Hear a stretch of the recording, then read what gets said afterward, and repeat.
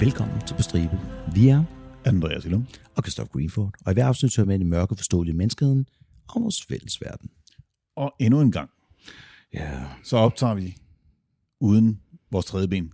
Og hun er ikke nede i kælderen stadigvæk. Nej, altså vi har ikke gjort hende noget. Hun går frit rundt. Hun går frit rundt. Ikke? Det har hun fået lov til. Hun er ikke af sin egen fri vilje.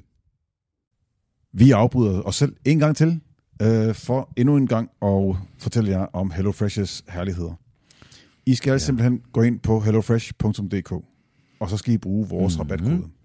Og vores rabatkode, det er FRESH-stribe, FRESH-TRIBE. Og hvis I bruger den, så kan I få op til 1.199 kroner i rabat på de første 5 måltidskasser, og I får fri fragt på den første måltidskasse. Som vi også sagde sidst, hvis I ikke har været medlem i 12 måneder, så kan I stadigvæk bruge koden og få udnyttet tilbuddet en gang til. Christoffer, hvilke måltider har du overvejet? Jeg har mine øjne på her, fordi nu begynder det har været en fantastisk sensommer, Indian sommer, som vi holder af, ikke? Jo. Men vi kommer ind i den lidt mørkere, lidt koldere periode, hvor man skal sidde derhjemme og hygge. Jeg tænker, en Cæsar-inspireret salat med ovenkartofler, kunne jeg rigtig godt se mig selv lige se nogle afsnit af nogle favoritserier, og sidde og spise der. Ja, og den er jo også, den ligger jo lige op til vores næste emne, hvor, for den er jo, det er en af de der, hvor det er under 650 kalorier. Hvor kalorierne er i fokus, ikke? Hvor kalorierne er i fokus, lige præcis, fordi vores næste emne er, Altså, det er jo næsten som 3 appelsiner om dagen, ikke? Det er næsten som 3 appelsiner om dagen. Der er i hvert fald fokus på sult. Er det ikke det, vi siger? Men der er aldrig fokus på sult, hvis du har et abonnement på HelloFresh. Hold kæft, du spytter dem simpelthen ud af ærmet. Det er jo helt crazy. I know. Vi har fået at vide, at vi ikke er så sjove længere, så vi er nødt til at gøre noget ved det, ikke? Så ind på hellofresh.dk, brug fresh-stribe, FRESH-TRIBE, alt sammen med småt, så får I rabatten, og så, så skal vi holde dem længere, eller skal vi bare vende tilbage til afsnittet? Vi skal bare sige, at lyt videre, det bliver vildt. Lige præcis. Godt. Så vi optager et afsnit, hvor Christoffer kom med et godt forslag. Han fandt et godt emne. Det var faktisk ikke en, jeg havde hørt om før. Nej, men det var Christoffer, jeg fandt. Det er nemlig Christopher Jordan Dorner. Og hvorfor er Christopher Dorner interessant? That's a throwback. Okay, han er interessant, fordi at han ligger sådan lidt i midten af, hvor vi... Hvis du først læser om og hører om ham, så har du faktisk medlidenhed med ham. Så har du ikke. Så får du lidt igen og frem og tilbage. Men i virkeligheden, så er han jo lidt en active shooter blandet med en spree killer, samtidig med, at... Er han ikke sådan lidt midt imellem det hele, Andreas? Jo. Han må vel være en spree killer, ikke? Jo, altså på den tid, han gør det. Så. Men skal vi ikke bare kaste os ud i det? Jo. Drea, take us away. Jamen, Christopher Jordan Dorner bliver født den 4. juni 1979. Jeg har lyst til at sige, that's my name hver gang. Ja, Christopher. Okay, prøv Christopher, der skal snakke om Christopher. Det bliver godt det her. Skal vi bare kalde ham Dorner? Ja. Eller? Nej, hvad? Christopher? Ja. Okay, så Christopher? Ja. Dorner. Ja. Dorner bliver født i Californien. Mm-hmm. Han går på Cypress High School. Insane in the membrane. Der er en Kyberen i Californien. Yep. Så han går på Cypress High School i Cypress, Californien. Han er 8 måneder yngre end mig. Ja.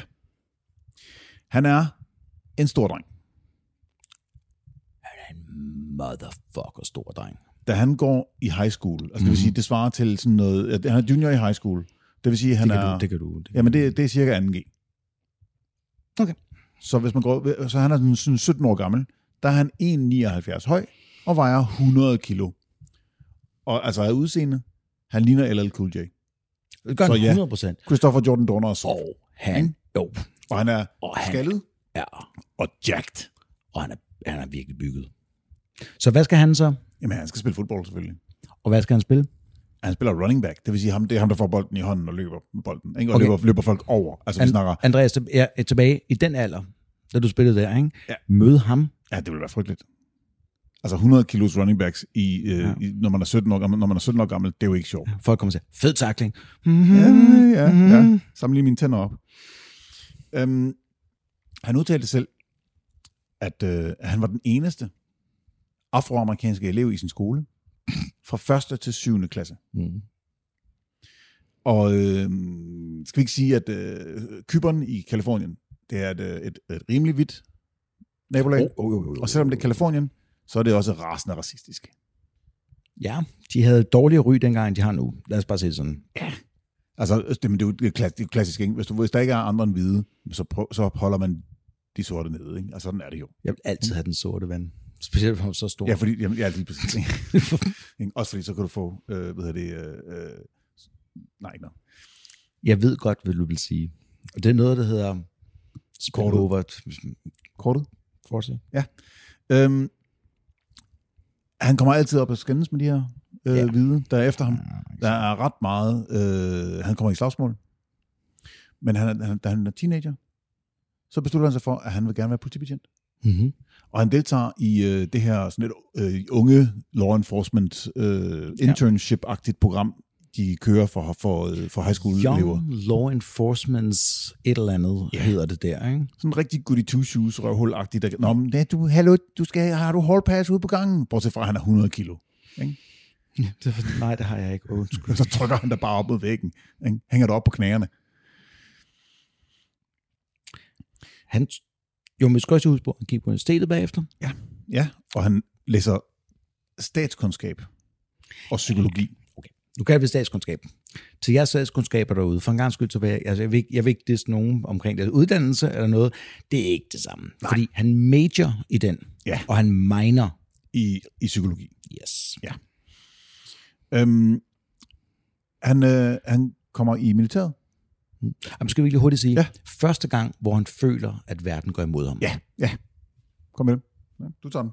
Okay. Det er, at han kommer hen til sit locker, sit skab, hvor du har sådan en kode, du taster ind, og den kommer ind, han har et ur. Ja, og det er et ur, han har fået af sin far, ikke? Yes. Og han har garanteret logget ind, fordi han skulle ud og træne, eller han skulle et eller andet. Så går han op og siger det til rektoren, som siger, Sket. Nej, han siger faktisk, at der er en elev, der har stjålet 6-8 koder. Ja, det er rigtigt, ja. Og din kunne godt være en af dem. Jamen, skal I noget ved det? Nej, vi kan jo ikke bevise noget, jo. Det er sådan lidt, han er ikke blevet fanget i det. Nej, han er ikke. Og det er første gang, han siger, I'm gonna get my revenge. Så han opsøger knægten. Og banker ham. Ja. Og prøver på at få sit ur igen. Mm-hmm. Og nu gør rektoren noget. Mm-hmm. Mod ham. Mod Dorner. Ja. Fordi du må faktisk ikke overfalde dine klassekammerater. Hvad er det nu, han kalder det? Fordi det var ikke det, der slapper. Han føler, han får sådan en injustice. Han begynder at kalde det, fordi, spoiler, der kommer et manifesto senere. Ja. Og han føler, han bliver wronged så hårdt. Ja, han bliver uretfærdigt behandlet i den her situation. Og den situation den påvirker ham faktisk senere, som gør, at han siger, okay, jamen jeg ved, at ligegyldigt hvad, så får jeg ikke retfærdighed. Så hvis jeg melder nogen for noget, så ved jeg godt, der kommer ikke til at ske noget, og jeg kan heller ikke gøre noget selv.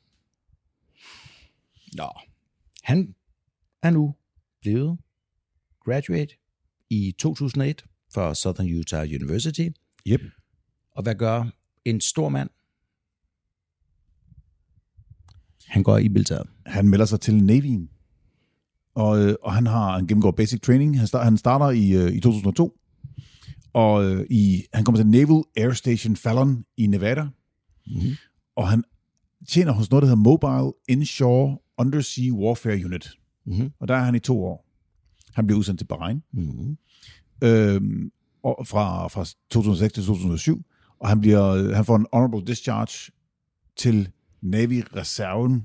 Mm. Altså til flådens reserveofficer. Det hedder det ikke. Nej, reserven. Jo, det hedder reserveofficer. Okay, ja.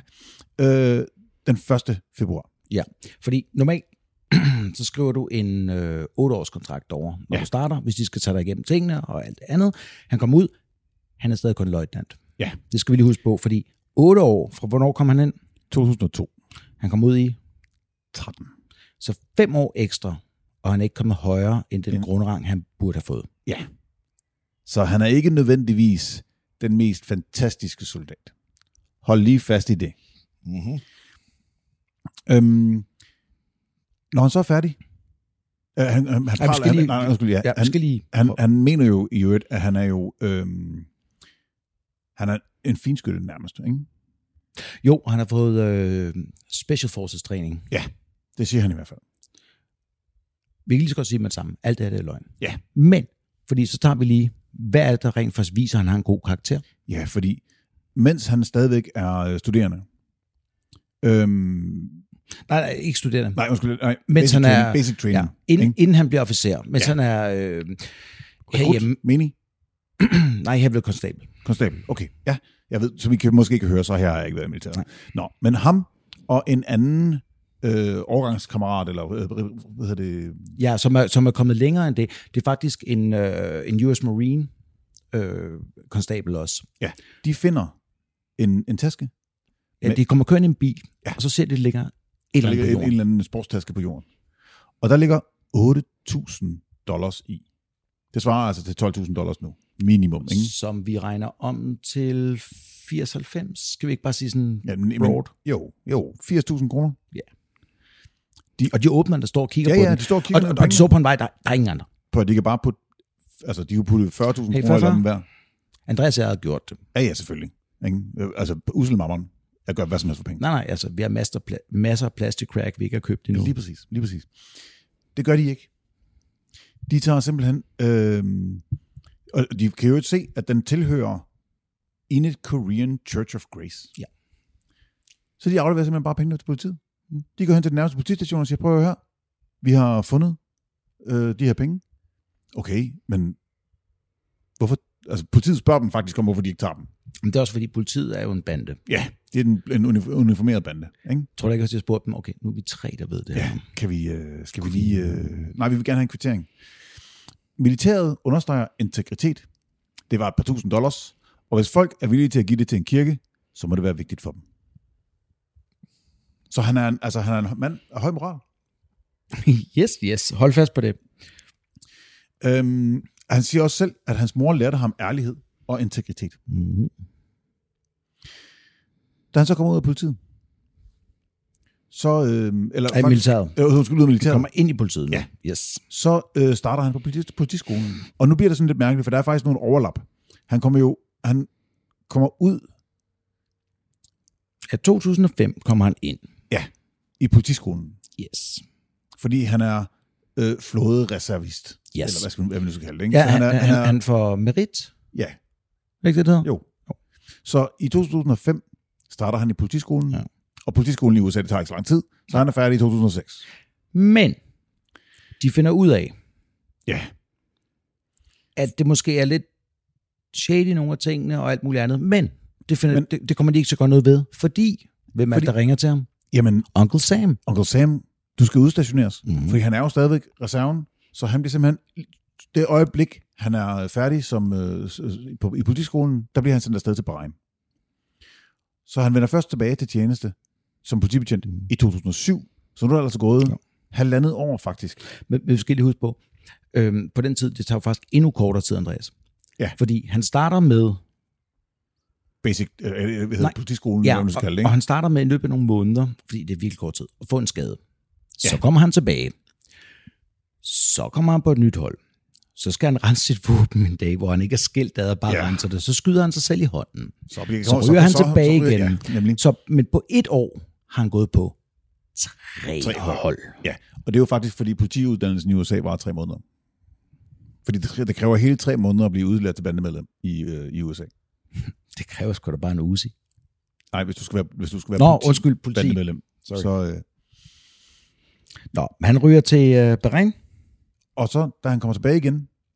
Ja, og han er der et helt år. Han er der et helt år i Bahrain, så han kommer hjem i juli 2007. Så skal han så i gang med den sidste del af sin træning, og det gør man altså sammen med en anden, altså en training day, ikke? Altså træningsofficer. Jeg skulle lige til at sige det. Har du set Training Day? Kan du huske det? Altså, det er sindssygt god. Klassefilm. Ja. Og det er sådan, hver gang skal jeg bare lige huske. Ja. Der er ingen gode betjente. Nej, der er ingen, lige præcis. Sorry til lytterne. Vi er snart amerikanske politibetjente, ikke danske. Nej, vi mister også kun 3-4 mennesker. Lige præcis, det er lige meget. Ikke? Det er også det samme politibetjenten siger. Per gang? Ja. Bare roligt, det kommer senere i historien. I know. Han bliver parret op med Teresa Evans. Hun er hans træningsofficer. Ja. Og Teresa Evans siger, at på den første dag, hun arbejder sammen med Dorner, så fortæller hun, at han planlægger at sagsøge LAPD. Mm-hmm. Fordi efter han har afsluttet sin prøvetid. Ja, og det var den, altså, hvor han bliver så graduate og kommer ud, ja. Så det er et år siden nu. Ja. Og han vil simpelthen sagsøge over, at han har været igennem det her uddannelse 3 gange, og han føler sig faktisk ikke parat til at komme ud og være politibetjent endnu. Og han har faktisk bedt om at komme tilbage endnu en gang og gennemføre det en gang til. Og det skal jeg også huske på, ikke? En af de ting, der faktisk sker, mens han er på prøve, ja. Der sidder han i en politibil med de andre, fordi man kører jo sammen så. Ja. Så er der en hvid. Ja, han sidder med 3 hvide politibetjente. Lige præcis. Og en af dem snakker om en, de lige har arresteret. Og han bliver ved med at sige, skal vi stadig kalde the N-word. Ja, altså en af de andre officerer, politibetjente. Ja. Og igen, vi skal lige huske at sige, hvor høj, altså, han er jo 1,95 nu. Monster. 130-40 kilo, eller et eller andet. Altså, han er så han vender sig om mod den anden politibetjent og siger, det siger du ikke, det der. Det skal du ikke sige, når han er mig. Og den anden, der har højere rang, han siger, det siger jeg lige så tit, jeg vil. Og hvad gør han? Og det er sindssygt, fordi amerikanske biler må være større. Ja, fordi han rækker simpelthen hen over sædet. Han ender på bagsædet. Altså, og trækker ham om på bagsædet af bilen. Altså, jeg ved ikke, hvor stærk man skal være for at kunne gøre sådan noget. Jeg kan ikke. Jeg har prøvet. Ej, men kan du huske, at vi var til Arskon med Thomas, der bare tog fat i det, der hævde ud af en bil, ikke? Det er den størrelse. Prøv at, jeg har haft der var en af mine elever. Må de det? Nej. Men okay, lidt sjov historie. Jeg har det med for sjov. Når jeg går over skolegården, så går jeg forbi nu på vej over til klasselokalet, hvor jeg skal til at undervise. Og så, når jeg så går forbi mine elever, så siger jeg, hey, hvis du kommer efter mig, så får du fravær. Og så begynder jeg at løbe. Og så hårskolder han der? Nej. Okay. Så når jeg over til døren, til den bygning, hvor jeg skal undervise. Og det er en, der hedder Sten. Og Sten var stor og jacked. Så tager han fat om hofterne på mig, og smider mig bag ham. Ja. Jeg ved ikke, hvordan han gjorde. Jeg vejer 90 kilo. Jeg ved ikke, hvordan han gjorde det. Det er for vildt. Jeg har aldrig oplevet noget lignende. Nej. Jeg følte mig let som en fnuk. Følte du også, det var sådan lidt som en prinsesse? Ja, det var sådan lidt. Altså, så lige pludselig, okay, min kur virkede. Ja, præcis. Nå. Men de er der, og de andre får dem splittet op. Og der er ingen, der melder nogen til noget overhovedet. Dorner ender jo med at sige noget om det. Ja, men der bliver ikke skrevet nogen officiel klage. Nej. Og der er ingen, der bakker ham op af de 2 andre, der sidder der. Der er 5 mand i bilen. Ja, undskyld, det er jo et salatfad, de sidder i. Ja, der er 5 mand i bilen, ikke? Der er en, der siger, at der skete et eller andet, han vil ikke rigtig snakke om det. Ja. Og de andre 3, de siger, vi så ikke noget. Jeg har ikke hørt noget. De så ikke noget, men de hørte ham heller ikke sige noget som helst. Nej. Altså ham der, chefen skulle jo være til sensitivity training, og det. Nå ja, apropos, det var faktisk den ledende politiofficer i bilen, der blev ved med at sige N-word. Ja, nemlig, præcis. Ja. Okay. Undskyld, hvis det er en lille smule rodet. Det er fordi, vi begge to har læst historien sådan lidt uafhængigt af hinanden. Mm-hmm. Nå, anyways. Vi når til den 28. juli 2007. Det vil sige, det er faktisk hans nærmest første uge i træning sammen med Teresa Evans. Mm-hmm. De svarer et opkald. En dispatch. Fra Doubletree Hotel i San Pedro. Der er en eller anden forstyrrelse. Der er en eller anden, der hedder Christopher Gettler. Så han har lavet sådan en, domestic disturbance. Altså han har stået og råbt, eller vist sin diller, eller et eller andet. Ja, det vides faktisk ikke helt. Udover, han har skizofreni, og han er svært dement. Ja. Det ender med et slagsmål. Og hvis det vides faktisk ikke præcis, hvad der sker. Altså, jeg kan huske, hvordan historien for Dorner er. Skal jeg ikke sige, Christoffer? Jo. Det er, at de kommer over, de snakker med ham. Først siger han, jeg vil ind i bilen. Så begynder han at resiste, eller modsætte sig. Så hiver de ham rundt, og så må han smide ham til siden. Ja, så ryger det ind i nogle buske. Og han lander altså under Dorner, ned i en busk. Det har ikke været sjovt. Det er ligesom at blive taklet af en middle linebacker. Ja, og mens han kæmper med ham, så siger Dorner, at Teresa Evans kommer over og sparker... Hun starter med en taser. Ja, hun starter med at tase ham. Og så sparker hun Gettler i hovedet og i brystkassen 2 gange. Jak. Hvad han siger? Soccer style. Ja. Så det er bare sådan en fuld inderside. Altså, eller vrist, hedder det jo. Ja, det må være vrist eller tårhyler. tårhyler. Vi kan ikke rigtigt. Men ja, tårhyler lige i ribbenene og i ansigtet. Ikke? Altså, jeg vil bare sige, hvis man bliver sparket i ansigtet, så vil man kunne se det. Han ender med at sige, han går med. Ja. Der er ikke nogen... Altså Gettler, ham der blev sparket, eller ham der blev arresteret, melder ikke noget om noget. Da han ryger ind, noterer de, at han har et sår i ansigtet. Mm-hmm. Men på det tidspunkt siger Dorner ikke noget om noget police brutality eller noget som helst. Mm-mm. Det er faktisk først 14 dage senere, da Teresa Evans giver sin rapport om, hvordan de her 14 dage med Dorner er forløbet. Ja, fordi hun har klager på ham. Ja, hun synes, at han er en håbløs politibetjent. Det tror jeg altså også. Det er han også. Altså blandt andet på et tidspunkt, hvor de kommer ud til et dispatch om en skudepisode. Nå ja, hvor han bare går hen over gaden. Han går bare hen over gaden ude midt i det hele. Så altså... Er det slet... Okay, prøv at... I fik at vide, at der var skydevåben. Hvad gjorde du så? Men vi gik over og snakkede med dem. Jeg gik over og snakkede med dem. Måske få folk væk. Ikke? Altså, så hun har måske noget at brokse over. Men på det tidspunkt, så indgiver Dorner så en rapport til Internal Affairs. Ja. Fordi han kontakter en advokat, og så spørger, hvad skal jeg gøre? Jeg har set det her.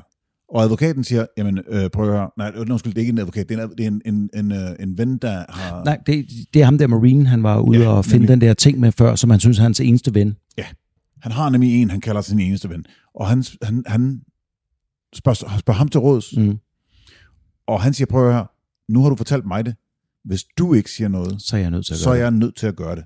Så derfor så skriver Dorner en klage mod Teresa Evans.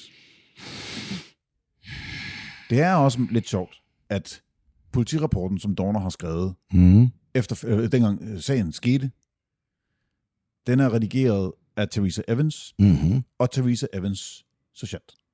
Yep. Det er lidt... de siger selv, at det er fordi, at Dorner var så dårlig og langsom til at skrive politirapporten, at de er nødt til at gå ind og gøre dem færdig for ham. Og så får de tjekket ham der, den anden Christoffer. Ja, Gettler. Ham offeret. Og så siger de, han havde et sår i panden. Det er måske ikke ret meget. Det kunne være, da han landede i busken med en 130 kilos mand ovenpå sig. Men der er ingen fodaftryk i hovedet på ham. Så er sådan et, nej.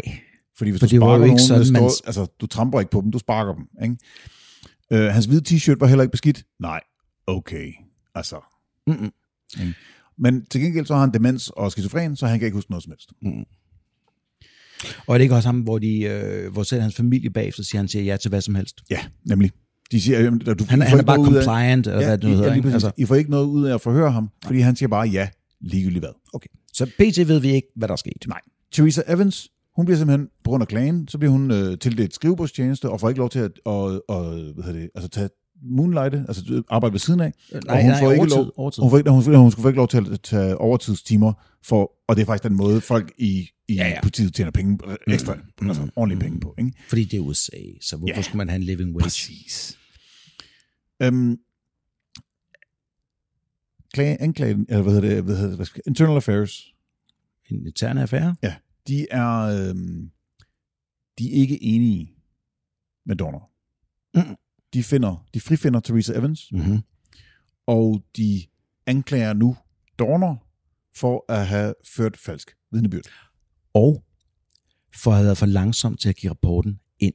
Ja. Fordi Evans og nogle af de andre, de siger jo, vi var nødt til at udfylde det her for ham. Ja. Så udover at det er forkert, så er han også inkompetent, fordi han ikke kunne finde ud af at udfylde rapporten. I første omgang. Ja. Og det er derfor, vores navn står på det. Er Så i 2008, der bliver han fyret for LAPD.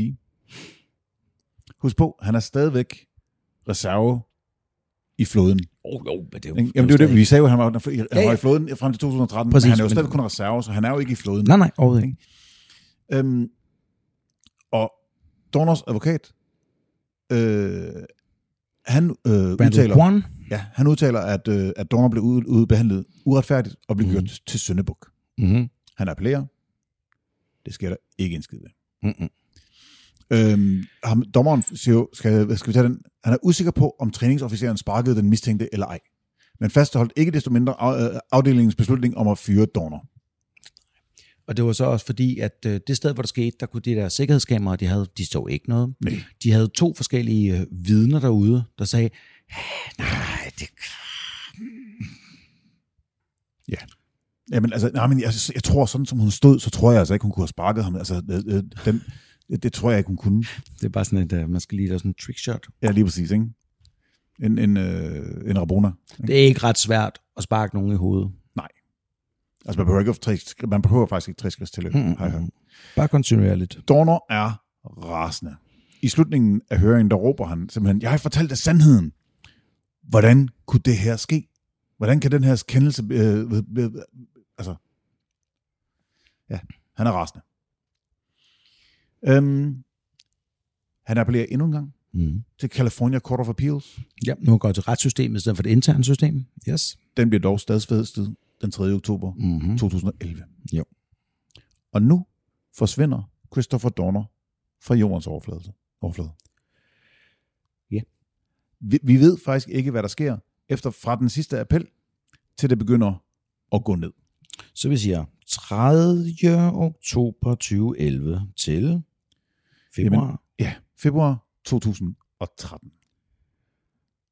Og det skal lige siges, vi har rent faktisk fundet det her.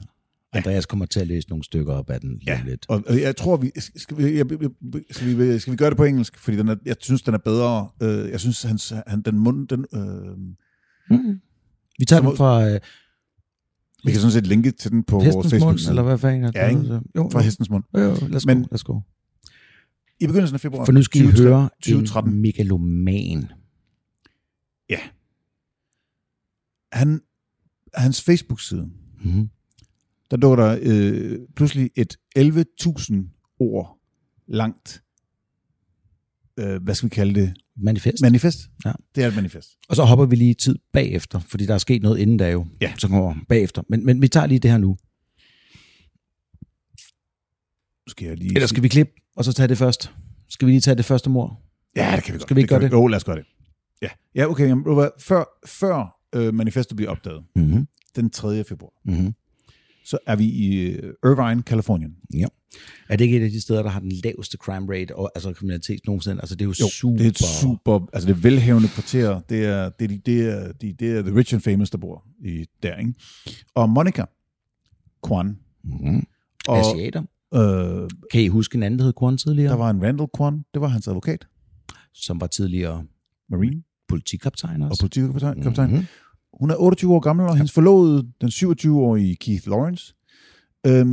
I løbet af aftentimen, der bliver de skudt og dræbt i Lawrence parkerede hvide Kia Optima uden for deres lejlighedskompleks. Der er skudt et hav af gange.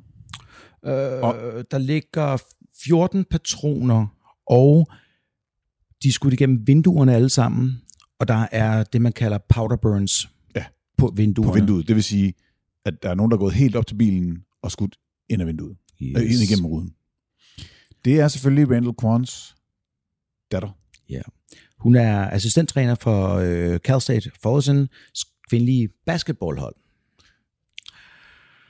Og skal vi afsløre med det samme, at Randall Kwan, som var jo tidligere kaptajn, han var jo faktisk hans forsvar. Ja, til afskedelseshøringen. Jo. Så åbenbart så er Dorner i gang med at taking names og... chewing gum. Ja. Den 4. februar lægger Dorner sit manifest ud på nettet. Ja, tag den. Take it away, boy. Hvor han siger, det bliver lagt ud og angiver hans motiv for skyderierne. Og han skriver, jeg vil ikke være i live for at se mit navn renset. Det er, hvad det handler om. Mit navn. Det er 11.000 ord. Oh ja. Det er fuldstændig ufatteligt langt. Jeg lægger et link ud på Facebook til hjemmesiden, hvor den er. Der er, den starter med, I know most of you who personally know me are in disbelief to hear from media reports that I am suspected of committing such horrendous murders and have taken drastic and shocking actions in the last couple of days. Han er rimelig selvhøjtidelig. Altså, han skriver simpelthen, hvad spørgsmålet er, hvad vil du gøre for at rense dit navn? Ikke så meget. Et navn. Et ord. A word or set of words by which a person, animal, place or thing is known, addressed or refers to. Det står der simpelthen i hans... Han har slået op i ordbogen. Altså, og bagefter står der navnesynonymer, altså reputation, title, appellation, denomination, repute. Jeg tror ikke, han er så skarp igen. Nej. Men så lad os tage resten bagefter, fordi det vigtige er nu her. Hvis vi lige husker tid. Nu har vi lige tilbage til tidslinjen, ikke? Mm-hmm. Nu er de her døde. Folk kigger, de forstår det simpelthen ikke. Næste morgen, så er der en gut, der skal åbne en eller anden hi-fi-butik. Dengang de stadig eksisterede, hvilket jeg er træt, at de ikke gør mere. Ja. Og han går ud og skal smide noget skrald ud, og ovenpå en affaldscontainer, der ser han det, man kan kalde tactical gear. Altså han tænker først, hey, fedt, der ligger sådan noget militæruniform og alt, men det kan jeg sælge og sådan noget. Så begynder han at køre igennem det. Der ligger flere 100 skud i magasiner. Der ligger løse skud. Der ligger en SWAT-vest, altså SWAT-korpset. Der ligger en hjelm. Der ligger alt muligt andet. Og så tænker han, det her, det skal ikke noget, man gør. Han løber på vejen. Han finder en betjent, vinker ham ned og siger, kom ind og kig her. Kom lige her se. Så går de rundt om hjørnet og kigger på nogle andre containere. Der ligger der 100 skud samlet i magasiner også. Og alt muligt andet. Det her, ikke? Det er på den anden side af gaden for politistationen. Han har stået og overvejet, skulle jeg gå ind og skyde dem alle sammen? Ikke. Ja. De har ingen idé. Det, der ligger det sted, som forstyrrer dem lidt, det er, han har glemt, eller tabt sin notesbog. Ja. Og på forsiden står der Dorner Evans. Så de ringer til politistationen og spørger, vent lidt. Har I nogen af dem her? Har I nogen en Dorner og en Evans? Vi har ikke nogen Dorner. Men vi har en Evans. Vi har en Teresa Evans. Og så begynder de at lægge tingene sammen, ikke? Okay, vent lidt. Så der var en Evans, der planlagde måske at angribe en politistation. Der er en Dorner. Der er en Dorner, der havde en Kwan-forsvarer, og Kwans datter er lige blevet myrdet. Så tager de fat i Evans og spørger hende, hey, sådan og sådan. Og da hun hører det, så går hun bare fuldstændig ned. Fuld panik. Fordi på det her tidspunkt, hvad er det, hun allerede har fået vane? Hun sover med sin pistol. Altså hun tager sin pistol med på toilettet. Fordi hun havde været makker med. Christopher Dorner. Ja. Og så tager hun fat på nogle af dem og siger, prøv lige at ringe til den gamle kone der. Og så hører han det, og så kigger de på det, og så siger de, oh motherfucker. Ja. Jeg fandt lige, nu kiggede jeg lige det der. Nej, du skal bare gå igennem, det er bare sjovt det her. Fordi nu, det han skriver er jo, hvorfor er det, jeg gør det her? Jeg blev I broke their supposed blue line. The thin blue line. Unfortunately, it's not just us. It's justice. Fuck ham.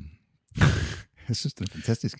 Men de ringer i hvert fald der, og på det her tidspunkt, der ved han jo godt, han ved jo godt, det er hans datter, fordi han tager politiet, og han har ikke set hende længe, og han har sagt, hey, har hun en blå kjole på, som jeg har set hende på med tidligere på dagen, og det har hun, og så finder han ud af, at det også er hende. Så hun begynder det hele bare at køre stille og roligt sammen med det her. Og politiet begynder at panikke. Oh ja. Altså den største manhunt, menneskejagt i Californiens historie starter nu. Og det er altså større manhunt end efter Richard Ramirez. Ikke? Alle politibetjente er ude efter Christopher Dorner. Og jeg mener alle.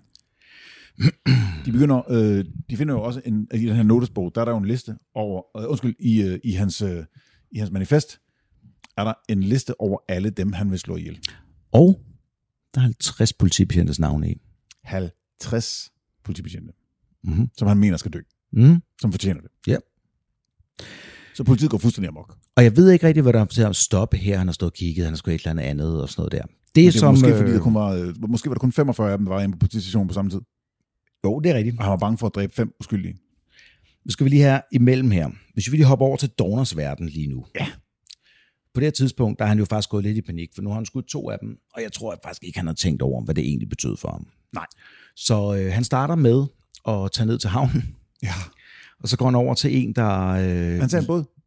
Ja, og det første, det er en, der lejer ture ud. Så siger han, ved du hvad? Jeg skal i morgen sendes til Afghanistan, eller Irak, eller whatever det er. Jeg vil gerne bruge min sidste aften på at sejle til Mexico og fiske. Ja. Så siger han, hvad med din familie? Hvis du ikke har en familie, hvad med at bruge den med en pige, eller hvad med et eller andet? Nej, jeg skal bare... Jeg vil bare gerne fiske. Og ham der, han kigger på mig og siger, nej, jeg sejler ikke i aften. Nej, det er for fucked up, det der. Så går han over til en anden båd. Ham den store sorte mand i fatigues med noget, der ligner våben i... Og det er bare, og det er det der, er du glad for at se mig, eller er det klokken 9? Ja, præcis. Så går han over til en anden båd. Der er en 80-årig mand, der er i gang med at Nej, han sidder faktisk og hygger, fordi hans kone er inde i byen om aftenen, så han tager garanteret en GT'er, og han sidder og hygger sig. Ja. Dorner kommer over og siger, at jeg tager din båd. Han siger, det ved jeg ikke, hvad jeg skal gøre ved. Det er bare i orden, det må du så gøre. Så Dorner, han binder... det er så godt, det her. Han binder, rebet, der binder fortøjningen fast, og så smider han den i vandet. Han er Navy. Men der tænker jeg faktisk, fordi der er mange, der har skrevet, ikke? Hvis han har været Navy op på et hangarskib, det er ikke samme måde, man gør det på, eller et eller andet andet. Nej, men alligevel. Han smider det i vandet, og, da han starter motoren, og hvad sker der så? Ja. Så bliver rebet jo, sidder jo fast i skruen, og så kommer båden ingen vej. Motoren slukker jo, fordi den har en failsafe. Ja, selvfølgelig. Hvis der er for meget modstand, så stopper den bare, og han kan ikke, altså den er jo, nu er den jo så snået godt og grundigt ind i. Så står han og kigger lidt på mig og siger, okay, fuck. Og så siger jeg har aldrig nogensinde tænkt mig at slå dig ihjel. Og det er sådan lidt, okay, fed info. Fedt, når du siger det. Når du siger det, så tror jeg på dig. Ja, bare bind mig. Så han tager hans snørbånd, og binder hans hænder og fødder. Og så går Dorner igen. Så han kommer først, ham den 80-årige, han kommer så fri klokken 10 om aftenen, og ringer til politiet og siger, ham der har været i nyhederne, ham den store sorte mand, ikke? Jeg tror, jeg så ham. Jeg tror, han har ret. Så skal vi lige huske. Skal vi lige smide på et eller andet tidspunkt her omkring, ikke? Der går han på et posthus. Ja.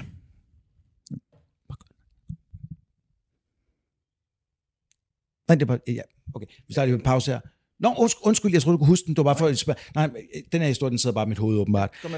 Okay, han går til posthus, og han sender en pakke. Han sender til Anderson Cooper, som er en kendt CNN-vært. Det eneste, der ligger inde i den her pakke, det er en mønt, som han har fået, dengang han blev betjent. Ja. Som han har skudt et hul i midten af, og sendt til ham. Da alt det her begynder at gå op, fordi menneskejagten er jo i gang nu. Ja. Og Anderson Cooper er jo ikke en dårlig journalist. Nej. Så han regner jo det her ud. Og 100%. Og begynder at ringe rundt til folk. Ja. For at få interviews. Og nu begynder medierne bare at køre ind på det her tidspunkt omkring politiet hernede, ikke? Fordi det er sådan meget, meget tidligt. Jeg ved ikke, det er meget tidligt, men det er stadig so me. Ja. Det er 2013. De får så meget. Altså alle følger bare med. Det kører bare. Det er politiets Twitter-konto. Der bliver... Facebook, der var ikke Twitter på det. Facebook, der har flest followers af alle kanaler overhovedet. Fordi alle sidder og følger med, og ved, der er ved at ske et eller andet her, ikke? Nå. Okay, så nu er det den 7. februar, og en repo man, sådan et, der hvad hedder det på dansk? Det ved jeg ikke. Altså, du har ikke betalt din lån? Din lån på bilen, og så kommer der en og henter dem. Ja, og det er de lov til at gøre derovre. Ja, kommer bare og henter den. Og han ser en bil. Så forestil dig sådan en falkbil, der kan fjerne din bil, hvis den er gået i stå inde i siden af vejen. Ja. Den kommer bare hen i din bil om natten.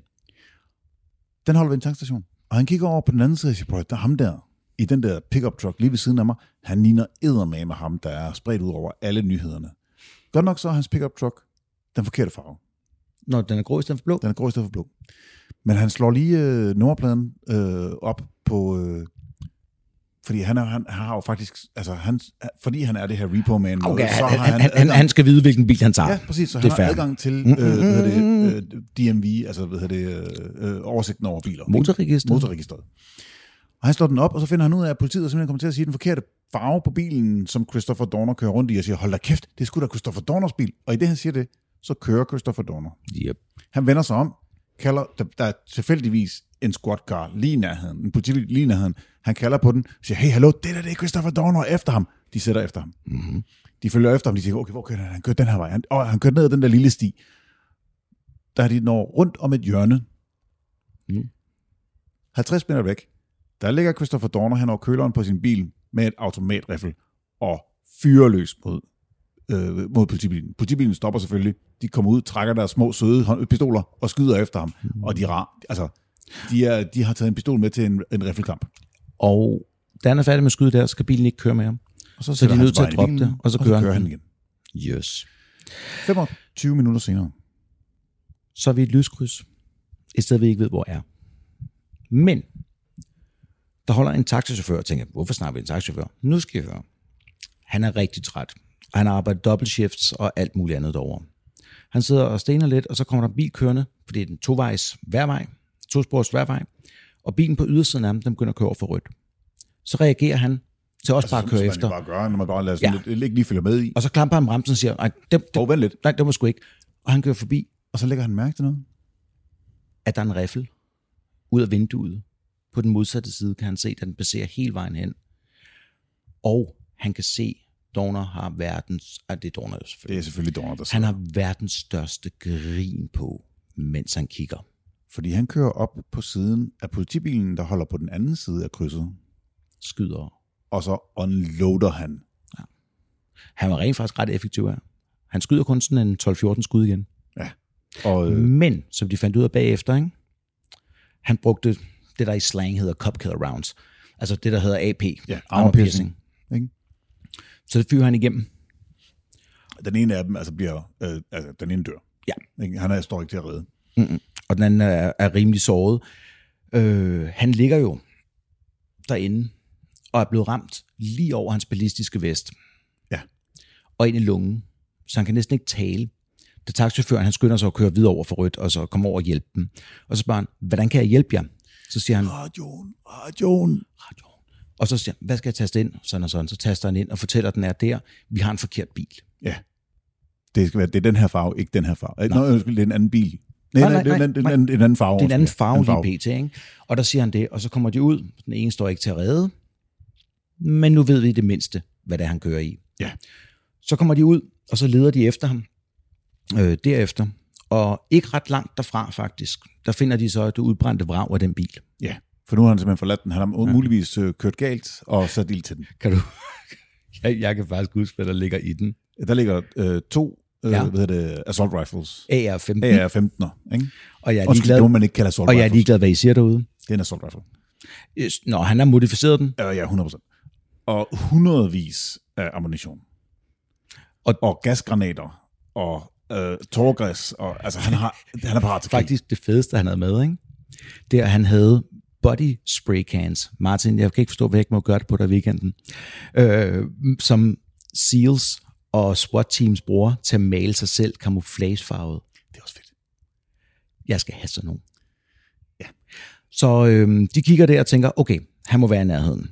Altså prøv at, han har også, det er jo en del af det. Altså, i hans manifest, der skriver han, jeg vil føre asymmetrisk krigsførsel. Det er godt, du husker det, fordi det er det mest perfektiske. Asymmetrisk krigsførsel. Ikke? Det er bodypainten. Fordi han laver asymmetriske mønstre på den. Nej.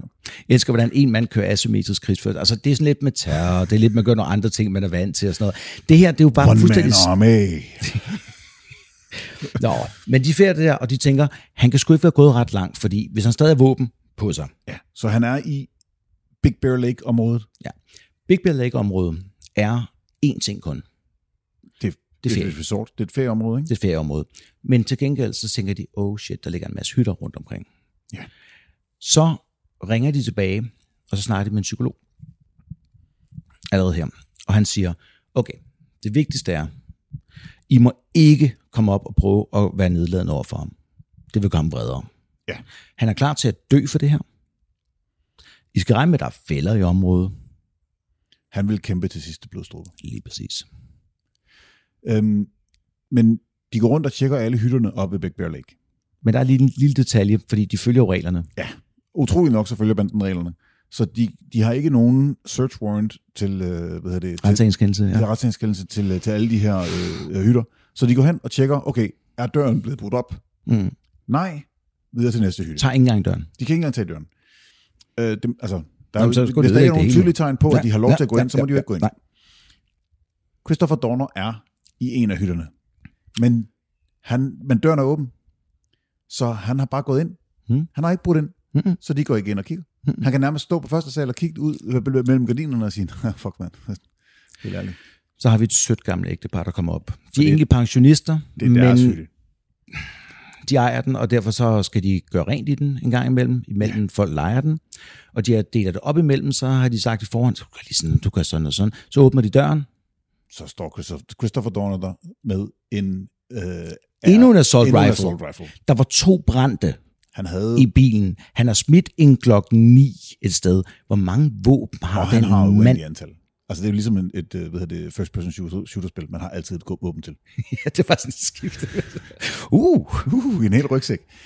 Men han siger til dem, jeg har ikke tænkt mig at slå mig ihjel. Jeg slår heller ikke ham den 80-årige med båden ihjel. Jeg er ikke ude på at slå jer ihjel. Overhovedet ikke. Han zip-tire deres, eller kabelstripper deres hænder og fødder. Han giver dem først et stykke stof i munden, et pudevår hen over hovedet, og et pudevår. Det hedder det. Det lyder romantisk, det her. Det hedder et pudevår. Er du sikker på, at du har travlt bagefter? Ja, desværre. Det er det fanfiction. Nå, så har jeg ikke travlt. Okay. Og så, malertape rundt om pudevåret, rundt om munden på dem, så de, altså... Og så siger han, prøv lige at sige alfabetet. Og så siger jeg, okay, så kan du ikke snakke, fint nok. Og det geniale er, det var hende, der gjorde det. Ja, altså konen, men han havde ikke spændt det godt nok. Nej, hun lader, som om hun ikke kan sige det. Hun lavede præcis det samme som mig. Ja. Inden der siger de, prøv her, vi har en bil. Han stopper. Har en bil? Så, ja, den holder lige derude, og vi har lige tanket den op, nøglerne ligger derude. Ja, du kan bare tage den. Og der er noget forvirring omkring, at han tager nøglebundet, og siger, kommer han tilbage. Der er ikke nogen fucking nøgle i den her. Og så er det fordi den er nøgleløs. Det er Kiles bil, så du skal bare have den. Hvis du har nøglen på dig, det forstår jeg ikke, hvad mener du? Og du bruger lang tid på at forklare ham. Og så er det sådan en Nissan Rogue, han går ud til. Lige snart han er gået ud, så begynder de at hoppe op og skal gøre nogle ting. Ja. De har set, der ligger en kniv. I første omgang, så brækker de rundt, sådan at den ene har hovedet nede ved den andens zip-tiede hænder, og hiver pudevåret af.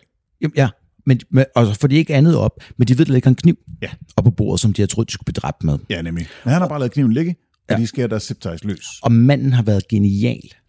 I det, at de bliver... I første omgang bliver de sat ned i sofaen af... Og visiteret, ikke? Inden de bliver visiteret. Ja. Der lister han lige sin mobiltelefon ud af lommen, og smider den ned mellem hynderne på sofaen. Så nu har de en mobiltelefon, så de skynder sig at ringe til politiet og siger, hallo, I skal kigge efter en Nissan Rogue, den er hvid, den er en overgang, den nummerpladen er det og det er Christopher Dorner, afsted. De er seje. De er mega seje. Politiet står parat med sømmebånd, de kan smide ud på vejen. Jeg vil sige, det er begyndt at rygtes nu, og han er jo kommet i andet jurisdiktion. Så politifolk begynder at høre om det her. Så alle strømmer til området. Og der kommer de til, og de har alle sammen de der sømmebånd ud der, ikke? For de ligesom kan stoppe. Kommer der 2 betjente kørende. Der kommer 2 skolebusser kørende, med en hvid Nissan Rogue imellem sig, hvor han har snedet sig ind i håb om, at de smider jo ikke sømmebånd ud foran en skolebus. Det skulle de nok have gjort. De sætter efter ham, men han væver simpelthen ind og ud imellem de her skolebusser, så han simpelthen slipper væk. Endnu en gang. Han runder et hjørne, og det er rundt hjørnet, kan de ikke se ham mere. Så er han væk. Så begynder jeg at tænke, hvor kan han være? Jamen, han kan jo ikke han kan ikke forlade området, vel? De har helikopter i luften. Og de kommer til Angeles Oaks, som er et andet resortområde deroppe. Helikopteren er deroppe, og på det her tidspunkt, så begynder der at være flere mil, altså mange kilometer kø, fordi alle betjente har jo hoppet deres bil og kørt den her vej, hvilket faktisk ødelægger det lidt for dem. Ja, fordi altså ikke kun politiet fra området. Nej, LAPD er på vej også. Alle politibetjente i hele, altså i 100 miles omkreds, strømmer til området, fordi de vil alle sammen fange The Cop Killer Christopher Dorner. Lige præcis. Så kommer de op til en hytte, og nu kan de godt begynde at lure, hvor han er henne, for de finder Rogan der, og han har ikke haft tid til andet. Han har slæbt alle tingene med ind. Så nu har vi en Mexican standoff. De prøver faktisk at få en SWAT, altså en truck, sådan en SWAT, de der klassiske, nærmest kampvogn-lignende ting, ikke? Nej, det er rent faktisk en traktor. De kalder det en traktor. Det er en SWAT-traktor, altså, som I tænker på, en John Deere med en møggreb. Ja, det er det ikke. Nej. Det er mere en APV, Armored Personal Carrier. Men den her, ikke? Den har en grab foran. Så det er lidt ligesom en, altså på den måde er det ligesom en traktor. Den har en grab. Og så er den bredere bagpå, man kan folde ud, så du kan faktisk gå bagved den i dækning. Op mod det. Men den kan de ikke få frem. Den kan ikke komme frem. Fordi der er politibiler overalt. Politiet hænger med helikopter derop. Der kommer SWAT-teams fra forskellige steder. Der er ingen, der kan finde ud af, hvem der har kommandoen over det her sted længere. Altså, jamen selv politibetjente, som ikke engang er på arbejde, som står der i civil med deres våben. De er bare troppet op. De er bare troppet op. Altså, der står politiet. Det er så fedt, det her. Der står betjente med M4-rifler. Jeg kan faktisk ikke huske det lige nu, men det er nogen... Politiets assault rifle, de bruger, ikke? De ligger hen over deres køleren på deres biler i dækning. På hvilken afstand, Andreas? På 1600 meters afstand. Ja. Den effektive længde, sådan et skydevåben er effektivt inden for omkring 500 meter. Jo, altså, hvad fanden laver de? Kampvist er 300 meter på normale rifler, så kan du ramme til 400, måske kan du skyde til 500, hvis du er dygtig, ikke? Ja. Eller heldig. Ja. 1,5 kilometers afstand ligger de bare. Men han er derude et sted. De vil være med. Ja. Prøv, de føler de med. I ånden er de med, ikke? Nu bliver de enige om, at man må rykke ind på det her sted. Ja. Hey, vel mig. Ja, også mig. Så begynder de at rykke ind, nogle af dem. Ja. Og Dorner, han skulle igen. Nej, vi har lige en rigtig trist episode her, hvor vi lige skal tage det sidste op. Vi mangler lige... politiet er en lille smule keyed op. De er en lille smule over... Så 2 betjente kommer frem. Ja.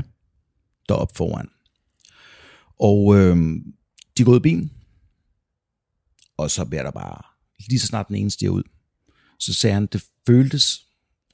Og det gode er nu, han overlevede. Ja, altså, det føles, som han bliver sparket i ansigtet. Ja.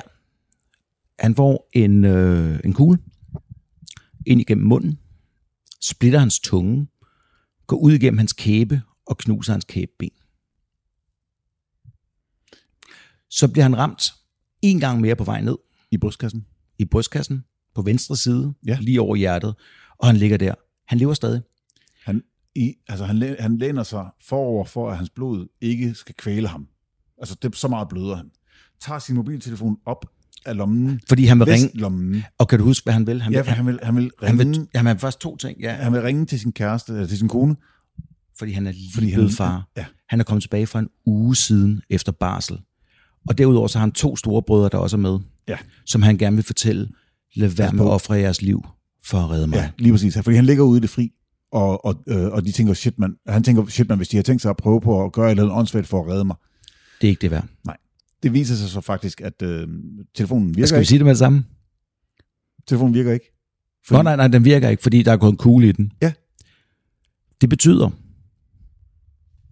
at kuglen er gået igennem hans ballistiske vest, fordi det er Cop Killer Round, som vi snakkede om før. Men så er blevet stoppet af mobiltelefonen. Det er den eneste gang, siger han, at han ikke har haft den i baglommen, men puttet den ind under hans vest, ind i hans lomme på hans skjorte. Ja, det redder hans liv. Så ligger den anden betjent der og tænker, jeg er nødt til at gøre et eller andet. Og så kigger han rundt om hjørnet bare et øjeblik, lige for at se, hvor skuddene kommer fra, og bliver taget lige over ind igennem og dør med det samme. Dorner kunne faktisk godt skyde. Han kunne åbenbart godt skyde. Ja. Eller også er det bare et enkelt heldigt skud, ikke? Og så ligger de der. Nu begynder de jo så at komme stille og roligt op imod stedet. Ja. Men Dorner er, netop som psykologen sagde, han er frisk på at dø. Ja. Så hver gang der kommer nogen, så skyder han bare taktisk ud og holder folk nede, så det kommer til at... De er hytten er omringet. Fuldstændig. Men de kan heller ikke komme derind. Nej. De begynder at høvle tårgas ind igennem vinduerne. I håber om at drive ham ud og bønfalder ham nærmest om at overgive sig. Not happening. Not happening. Så går der ret lang tid, hvor der faktisk ikke bliver skudt. Ja, og så på og de begynder faktisk at være i tvivl om, at han stadigvæk er der. Ja, og på et tidspunkt, så begynder der i området at brede sig grøn røg, der ryger ud. Ja. Det er SWAT, Special Forces røg. Det er de ikke med. Så de ved, han stadig er i live. Så han smider ud for at lægge røg ud i området. Ikke? Ja. Så tager jeg det lidt sammen, og så bruger de en ting, som man... Jeg ved sgu ikke engang bruge den længere. Altså dengang må man kun bruge den i åbne områder. Ja. Det hedder burners. Ja, det er sådan det er en tårgasgranat også. Ja, det er også sådan en pyroteknisk tårgasgranat. Ikke? Og på den, der står der, at den kun er til udendørsbrug. Ja. De er sådan set ligeglade. De høvler 6 af dem ind igennem vinduerne. Og det er til hurtigt at sige. Når den er pyroteknisk.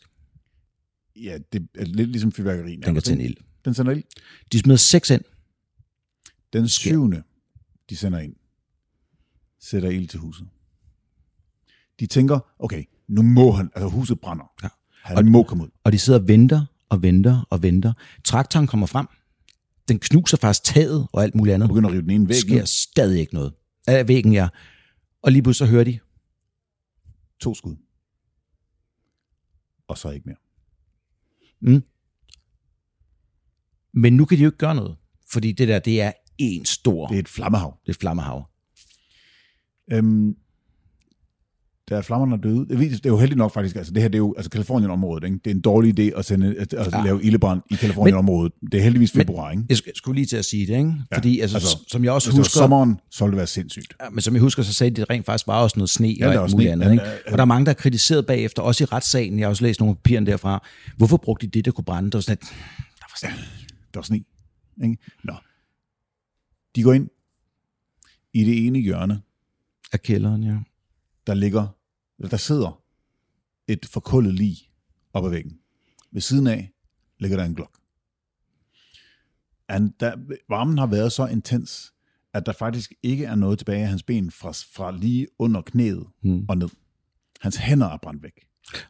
Og de ved kun, det er Christopher Dorner, fordi hans pung er faldet ud, endt under hans bagdel. Ja, jeg tror faktisk, ikke brændt ud. Totalt klassisk. Han har haft den i baglommen, og så har siddet på den. Ja, det kan også være det der. Det må være det, ikke? Men jeg siger, men den er i hvert fald ikke brændt. De finder jo hans bagdel, og derfor er den ikke brændt. Ja, og de laver også, de analyserer også hans handsæt og beviser, at det er ham. Jo. Så der er ikke nogen konspirationsteori her. Christopher Dorner er nu død. Men det de finder på ham, ikke?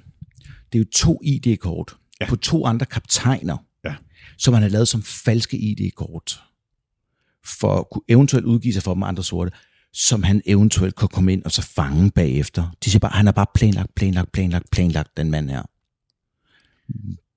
Ja. Vi mangler faktisk at fortælle en enkelt ting. Mens den her store menneskejagt foregår, der er politiet en lille smule op at køre. I området, hvor de har fået et tip om... Ja, dem tager vi lige nu. De har fået et tip om, at Christopher Dorner er i det her område. Tager du den første, så tager den anden? De er fucked up. Hvad for en vil du have? De to avisbud. Politiet sidder, og to af de her betjente, der er på hans liste. Og ved du, jeg vil lige sige, jeg retter lige. Ja. Det er derfor, de ved det. Jeg lavede lige en fejl. Ja. De ligger faktisk sammen med hans dagbog. Det er derfor, de ved det. Ja, navnene på... Ja, jeg sagde, det var nu, de fandt den, men de fandt den på det der skraldespanden. Ja. Nej, det var bare... Jeg sagde det bare lige forkert. Så fortsæt. Det er super. De ved jo, de har de der 40 navne på dem, han har tænkt sig at slå ihjel. Og de har jo mandsopdækket. De er simpelthen beskyttet døgnet rundt. Ja. Og så ved de 2 er ekstra vigtige. Så, det er så dumt, det her. Det er så dumt, det her. Så der er et mexikansk mor-datterpar. Lad os sige latinoer. Kommer kørende ned ad vejen. I en pickup truck. Og smider aviser. De op på altså den der med, de simpelthen bare smider dem ud af vinduet. Nå, okay, de her skal have en avis ud af vinduet. De her skal have en avis ud af vinduet. De kører med blink, med hvad hedder det? Advarselslys og langt lys. Og langt lys på, så alle folk kan se, at de er på vej. For de kører langsomt. De kører langsomt frem. Ikke? Så det er ligesom for at hey, kør udenom os. Ja, det var en dårlig aften for dem. Ja, Fordi politiet ser bilen, der kommer, pick-up-trucken, der kører med kørende med blinklys. På vej ned, hvor ham den ene kaptajn bor. Ja. Og åbner ild. De skyder over 100 skud mod 2 små latino-kvinder. De er omkring 61 høje. De har godt set, de ligner ham, den 1,95 høje, 130 kilo tunge sorte mand. Det har jeg selvfølgelig godt set. Men det var jo en pick-up-truck. Yep. De dør heldigvis ikke. Datteren bliver såret på gangen. Moren bliver overhovedet ikke ramt. Nej, vi snakker 100 skud. Det er så sindssygt. Og de sagde, at det var så vildt, at de snakkede med nogle af naboerne bagefter, som sagde, at de havde skudhuller i deres indkørsler og i deres hus og alt muligt andet. Der var bare blevet pløjet. Så opdager de, at det er en fejl. Og så siger de til dem, ej, det må sgu undskylde. Ja. Og så står de og siger, fordi de starter med at råbe, baby girls. Ja. Og de kan ikke engelsk ud over det. Altså. Og så kommer de ind til dem, og snakker de bare engelsk til dem og siger, ej, undskyld. De siger, ikke noget bilen er smadret, og så kører de bare igen. Ja, bare ikke smut bare. Skrid med. Ikke? Et lille smule væk derfra, ikke så langt, der bor der en anden kaptajn, eller sheriff, eller hvad han nu har været. De har jo hørt nogle af de her ting, og nu er de oppe at køre. Nu kan det være. Men de hører en skudveksling. Ja. Så har vi en ung California dude, så bare skal ud og ride some sick waves, dude. Præcis. Og han er bare kommet dertil i sin pickup, og han tænker, jeg rammer stranden tidligt her. Så han går ind i den der. Han er omkring sådan 71-75, lyshåret, langhåret, surfer dude. Hvidgud. Ja, hvidgud. Og han bliver stoppet af politiet en gang først. Ja, han kommer kørende, og så siger de til ham, du er nødt til at vende om, fordi det her område, det er ikke den her vej. Så han, fint, kører han på 100 meter, og næsten oplever, at det er en politibil, der torpederer ind i ham. Og så uden at sige noget, bare begynder de bare at skyde ind i bilen. Endnu en gang, politiet der er en lille bitte smule inkompetent. Jeg vil også bare sige, de er helt op at køre. Altså, deres undskyldning jeg har altid haft sådan, ikke? Hvis du trækker et våben, ikke? Så skal du fandme også kunne bruge det. Og kniven går ikke tilbage, for den har smagt blod. Lige præcis. Politiet hævder, at ham der Purdue, hans pickup truck, matchede beskrivelsen af den, der tilhørte Dorner. Gjorde den det? At det er en pickup truck. Den er lavet på den her måde. På den pickup truck. Det er jo egentlig en bil, hvis du bare lige tager det derfra. Så lige præcis. Ja, han havde det ikke så godt med det.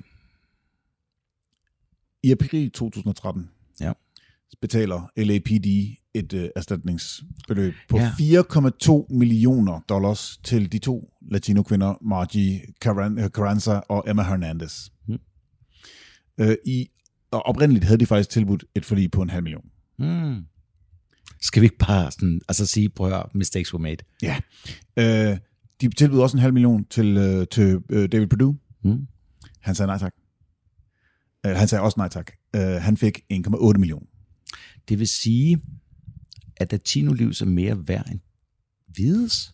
Jeg tror, det er de 100 skud, faktisk, hvis jeg skal være... Det var en joke, Andreas. Så, jeg er faktisk glad for det for en gang skyld, jeg vendte om. Jeg synes, vi skal tage... Okay, take it away, dude. Fordi vi har en sidste ting, vi lige bliver nødt til at nævne i hans...